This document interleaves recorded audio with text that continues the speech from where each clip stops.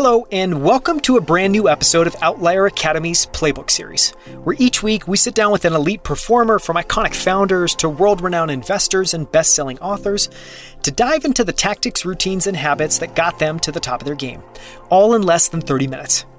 I'm Daniel Scrivener, and on the show today, I sit down with Jessica Schaefer, founder of Bevel, for a masterclass in PR, because I'm embarrassed to admit that despite being a part of multiple companies making brilliant use of PR, I don't know the first thing about it.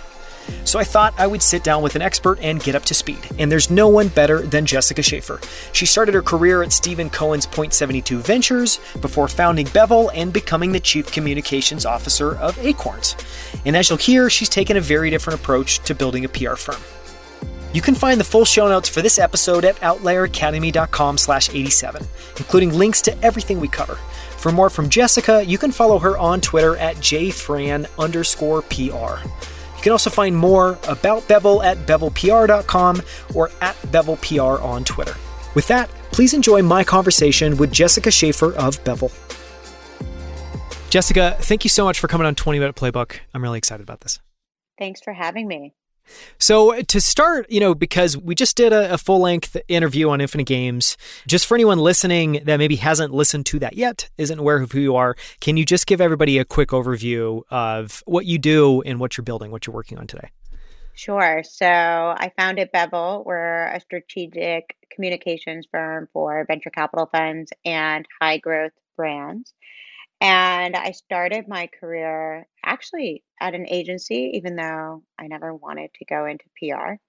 Did my MBA in finance, and everyone was like, "You can't go into investment banking. You have so much personality." And so I thought, okay, well, PR is fun. I will say that. And I ended up working at Moody's, and then after Moody's, I went to Point 72, which is Steve Cohen's $20 billion fund, and the rest is sort of history. And now you've got incredible clients like Public.com, Lilly. I'm sure I'm blanking on other names. Anyone else you would highlight? Acorns. We work with Alan Patrick. He started venture capital. So he's somebody I love to work with because he's 86 and he's seen it all. And so anytime I have any sort of a crisis, COVID, for example, when it first happened, every single client was like, PR is an expense. And they thought, well, we're not going to need PR during COVID. And he's like, honey, watch your balance sheet like a hawk. That's good advice. Yeah. And then he told me never waste a crisis. And so I really took that back and thought about what that meant for Bevel. And it meant two things. One, investing in real estate. And so we got office space at like 80% off in Soho, which was pretty amazing. And the second was talent. There were a lot of really talented people who are just sitting at their computer, sort of bored. And we came in and hired a lot of them. So. Wow, it's incredible. It's an incredible story. And what a good piece of advice. I feel like that's the perfect piece of advice an 86-year-old that had seen so much would give somebody. Yeah, for never sure. let a crisis go to waste. Okay, let's get started. What have you been fascinated about recently? And this can be as dumb and small, as big and interesting, as weird as you like. What can't you stop thinking about? Well, I tend to have an obsessive personality on everything. That's just the nature, I guess, of being a founder. But one thing I've been hyper-focused on, at least internally, is talent and culture. And surprisingly, I'm going to knock on the table. Even though it's the great resignation, we haven't lost anyone. And it wasn't always like that. There was a point in time when, we were growing faster than we ever anticipated. I put a lot of work on the team. I was also traveling a lot. I wasn't fully present, I would say, in anything I was doing. And it had its impact. And we lost quite a few people. And within the past year and a half, we haven't lost anyone. And we've been in full growth mode. And I find it sort of interesting, but I'm also very happy that some of the intentional work we did to make sure the team is really happy, that we're investing a lot in culture. And I don't mean money, but the time. Yeah. So we started mental health days, and we've always had unlimited PTO. But it was more than that. Even for the holidays, we did this thing called 10 Days of Gratitude, where every single day we gave the employees some sort of like a gift, or we announced a new initiative to benefit them. So we started a professional development program, and we're investing in each and every one of our employees. And I think that's important. And not a lot of companies are doing that. And so if somebody calls from Amazon and says, hey, we're going to offer you $150,000 more. If you're not happy, then of course you're going to leave. Well, and that's the work too, where that's the true hard work, is setting aside 10 days and be like, no, we're going to work really hard to come up with 10 things that are amazing, release them every single day. And as you said, it's not even just the financial piece. It's just that you're putting in the effort, which I think honestly checks a big box for a lot of people. And then on the layman side, I'll just say space. So I become obsessed with space. We've always been focused on fintech and tech. That's been our core. And so this year we're intentionally signing companies that are either in space or going to space. So I've had a lot of conversations with JPL, NASA, and the Explore Space Fund. So more to come there. I would not have, that wouldn't have been one of my guesses where you would be spending your time, but I think that's amazing. When you think about your superpowers, what are they and how do you harness them daily? I don't know if you have this friend in your life who can sort of just convince you to do anything. And usually it's a friend, right? I can convince strangers to do anything. So I'm a very quick friend, a very quick best friend. And I've found that I'm able to earn people's trust really quickly. It's also one of the values of Bevel is loyalty, accountability. And so I would say the most like impressive, innovative people who are much more successful than me for whatever reason tend to trust me, down to, an employee that we just hired yesterday. And so I have this, I don't know if it's a convincing power or something, but I've always had it since I was little. Like I was that little girl on the playground who could convince everyone to like follow me around. All the other kids. Yeah. To do whatever you wanted to do, whatever game. Right. Where you were in charge. Exactly. On the flip side, what do you struggle with and how have you improved or resigned yourself to deal with that over time? So I really struggle with, I guess, saying no, but also I have this sort of guilt when people reach out to me and I can't respond right away. So whether it's text or Slack or a call, and as the company became more successful and my career became more successful, I just had so many people externally trying to take up my time. And I found that it wasn't healthy for me, but it also wasn't healthy for any of my personal relationships. And I've had to become very intentional about setting boundaries. I started working with an executive coach almost a year and a half ago now because I was completely miserable, to be honest. It was just like constant pinging from somewhere. And I've gotten much better at, ignoring people. That's a good skill. For the executive coach, I have to ask about that because, I've worked with a few coaches and each one's been very different. Are there intentional things you've worked on together and what's maybe one or two big ahas that you've gotten out of the last 18 months? Sure. So really optimizing my time. I was finding that everyone else owned my time except for me, and that's not a great place to be in. I would tend to be extremely frustrated and angry and just like a lot of feelings that you shouldn't have.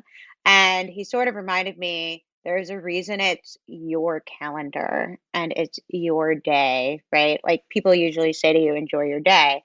And you would enjoy it if you could decide what you did during the day. But, my calendar was filling up with all these meetings. And so now every single, before I go into any week, I really study with my executive assistant.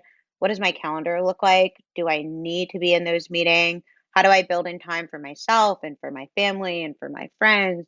And just make sure that I'm balanced and I'm not, 95% turned on work mode.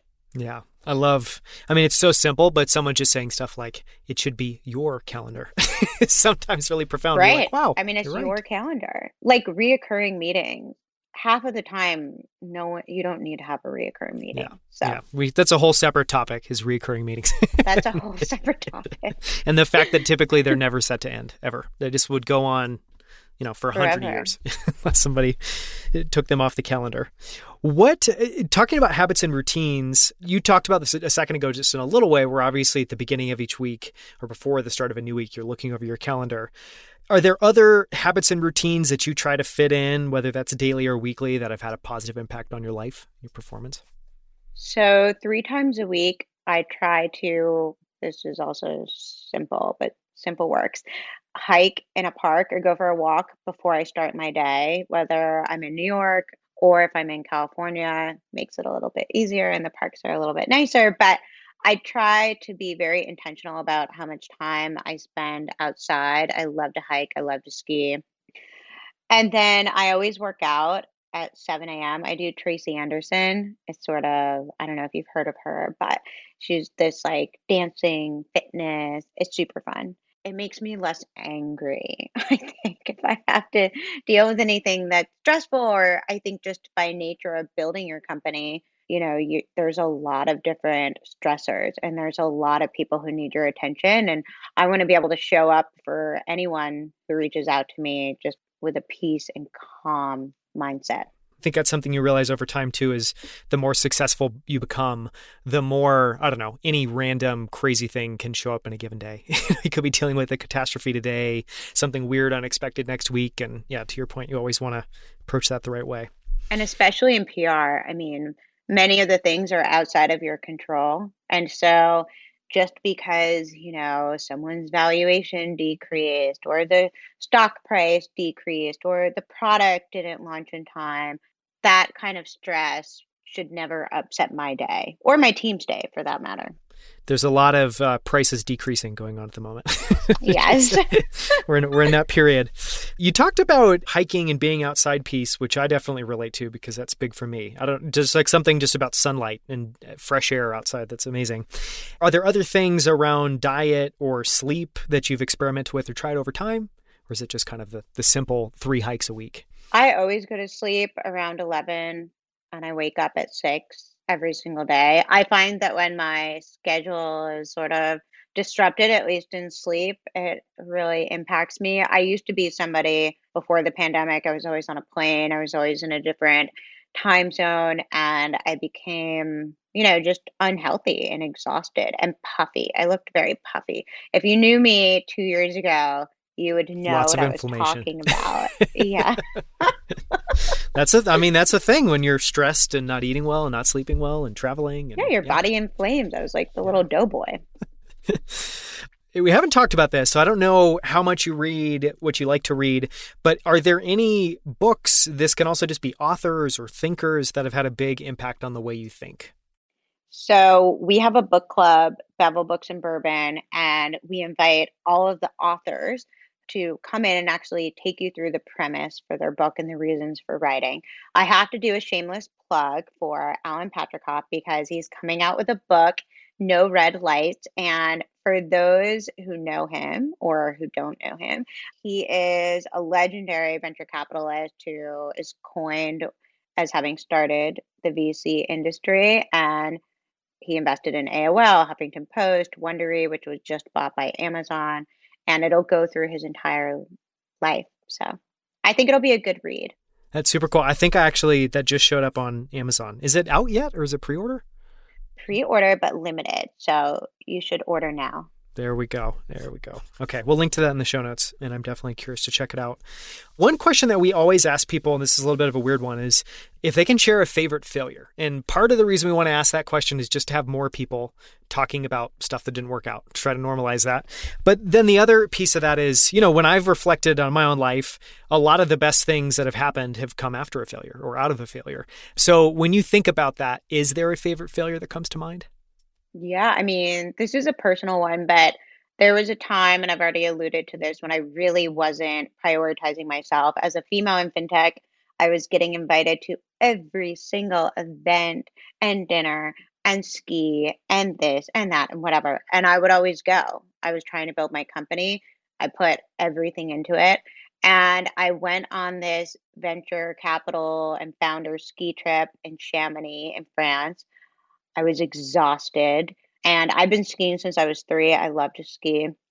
I ended up getting in a very serious accident with a drunk snowboarder who hit me, but normally I would have been able to stop, and I didn't. I couldn't stop, and I broke 6 of my ribs, my lung collapsed, and I broke and fractured my shoulder. So, I broke every single bone in my body to get it over with. But the point was, it was a real, moment of pause, both physically and literally, where after that, I was just like, I can't keep going at this pace. And so that moment combined with COVID, which forced everyone to sort of sit home and really reflect on their lives, was important for me. It's a crazy story. How long did it take It's you a to crazy recover story. from that?